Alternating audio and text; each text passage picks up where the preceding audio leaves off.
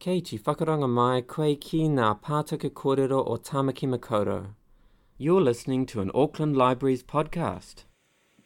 Kia ora koutou. My name is Maggie Reid and I'm Heritage Researcher for Auckland Council Heritage Unit. And a big chunk of my job is researching the history of historic heritage places around Auckland. My colleagues have already discussed lots of avenues for research, so I'm kind of here to plug the gaps and mention some things they haven't, and also talk about some of the resources that Auckland Council Heritage Unit has as well. And I'm also going to talk a little bit about researching the people who used to live in your house and the social history context of where you might live. So, first of all, I'll start with a Auckland Council database, which is called the CHI, the Cultural Heritage Inventory. Now, the CHI records heritage places in Auckland. It doesn't protect them. That's what the Unitary Plan and other district plans are for. But any place that is in the Unitary Plan is in the CHI, but not every place that's in the CHI is in the Unitary Plan, if you understand. So it's an old system, as you can see, that was established by the Auckland Regional Council, and it contains information from the Legacy Council documents. And it's free to access a basic record to a member of the public. And it covers all kinds of sites, historic heritage, maritime heritage, archaeological sites, and sites of significance to mana whenua. You can see there's two sorts of records. We've got search the bibliography and search the places. The places record every site of significance around Auckland, reported sites, and it's basic information. It might just say it's a midden and who reported it and when. But other records may have much more information. They may even have a historical summary that someone has already written about your property. So you can just search a basic record yourself, or if you don't come up with the information you expect to, you can always contact us and we'll put the email address up at the end. The bibliography is an index of articles that are associated with the places that are in the CHI, and it's just an index. It may refer you to something you can get at the library, or it's something that we may hold a copy of and be able to supply to you. So again, if you see something that looks interesting and you can't get a hold of it through the library, you can always try us. CHI connects to GeoMaps, which is the Council GIS service, and it geolocates your property, and then you can get more information connected to that. But probably for a member of the public, the most useful thing about GeoMaps is the aerial photographs. So these go back to 1940 in some instances, and then they're a little bit uneven right through to 2017. Another thing that is a very good resource is ordering your titles from Land Online or from LINZ. Most of us aren't lucky enough to have access to the Land Online database, so if you want to order your title for your property, you can order it directly from LINZ, which is a government department. They will charge you $15 per title that you request, and they deliver them digitally within 2 working days. And a few tips about searching for your title, because you might think, where do I start when I get this form and I'm supposed to fill in all this information? If we go back here, we can see that it has a CT number on GeoMaps, and it starts with NA, which stands for North Auckland, which is the North Auckland Land District, and that would be the information that you would give to LINZ in order to order your title. So, like I said, they cost $15 each, so it can get quite expensive to order the whole chain of titles for your property. So it's definitely worth checking out your property file, because sometimes titles turn up in that, and that can save you a bit of money. So many of you have probably worked with titles before, but you basically follow a chain, and you start with your current title and you keep going back through the prior references, and they're at the top left-hand corner of the document. LINZ has a really good glossary of even more jargon terms on their website, so I'd recommend having a look at that. But the most common one you'll see is a transfer and a transmission. So transfer is a sale, and a transmission is associated usually with when someone dies and it's a probate, or when someone's an executor.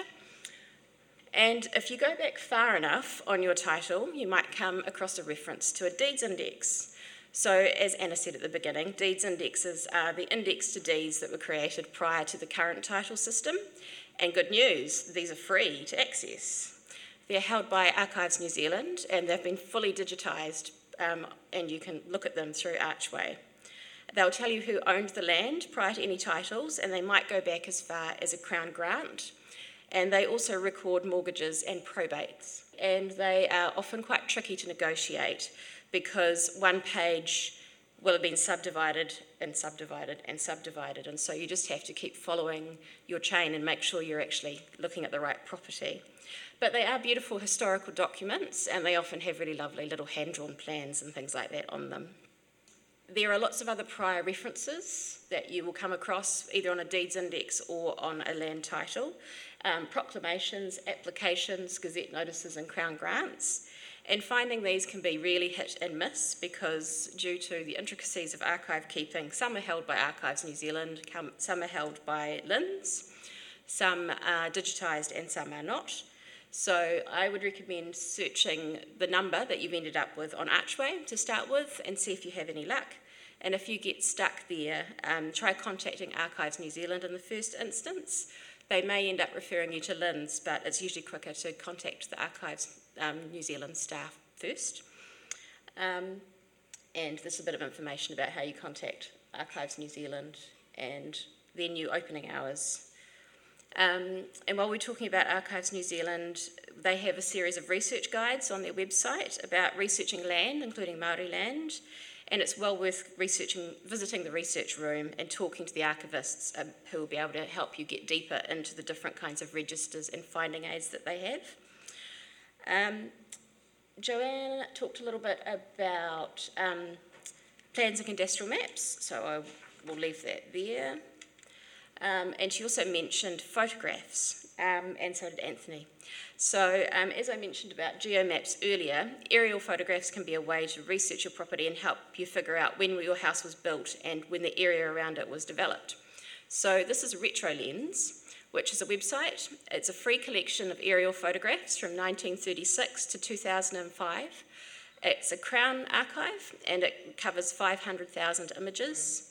It's high resolution and you can download them, and it all has Creative Commons copyright, so you can put it on your website, on your blog, or in a document that you might be putting together, and it's fantastic.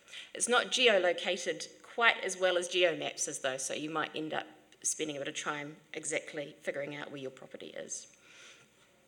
Other image sources are of course Auckland Libraries, Auckland War Memorial Museum, and the Turnbull Library as well. They have recently put up thousands of White's aviation aerial photographs for free as well, so you can download those.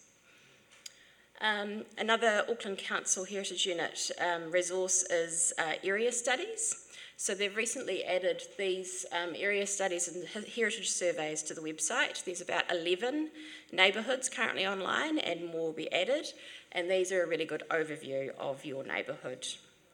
And if your house is scheduled under the Auckland Unitary Plan, Auckland Council Heritage Unit should have some information about your house. The amount of information will vary. It could be legacy documentation from a previous council, or it could be a historical summary written by a historian. And you can find out if your house is scheduled, if you don't already know, by searching the Unitary Plan and looking at the Schedule 14.1. And then you can contact us if your house is scheduled. If your house was designed by a known architect, it's worth getting in touch with the former Auckland Architecture Library, which is now part of the university's special collections. It has plans and drawings by known architects and really great architectural biographical files and journals and publications as well. And Anthony mentioned Papers Past, which is a wonderful resource that I don't know how we lived without before. But they also have publications like the New Zealand Building Progress magazine, which is available there. And if you want to add a bit of context to the things that you're researching, here's a few resources that might be useful. Do people know about the Reserve Bank inflation calculator? This is a clever little thing. You can plug in how much a house or a property or amount of building repairs were done at a certain time, and it goes back to the 1860s, and it will calculate the equivalent value today. And what about the people who lived in your house? Once you've got some names from the titles, you should be able to start plugging into Papers Past, Auckland Libraries and Archway. And even if people aren't famous or infamous, people leave behind traces in the archives. You might come across their probate, many of which are digitised on Archives New Zealand. You might find out about their divorces, land transfers, bankruptcies or misdemeanours. And there's lots of websites like Find a Grave and Billion Graves that have images of headstones where you can find out birth and death dates. And you can just, use your usual genealogy resources.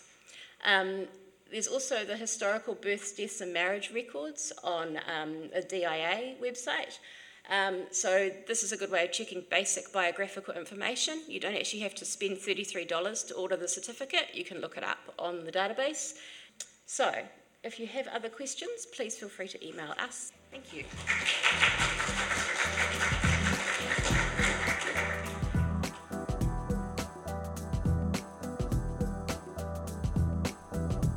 If this is your first time listening, then thanks for tuning in.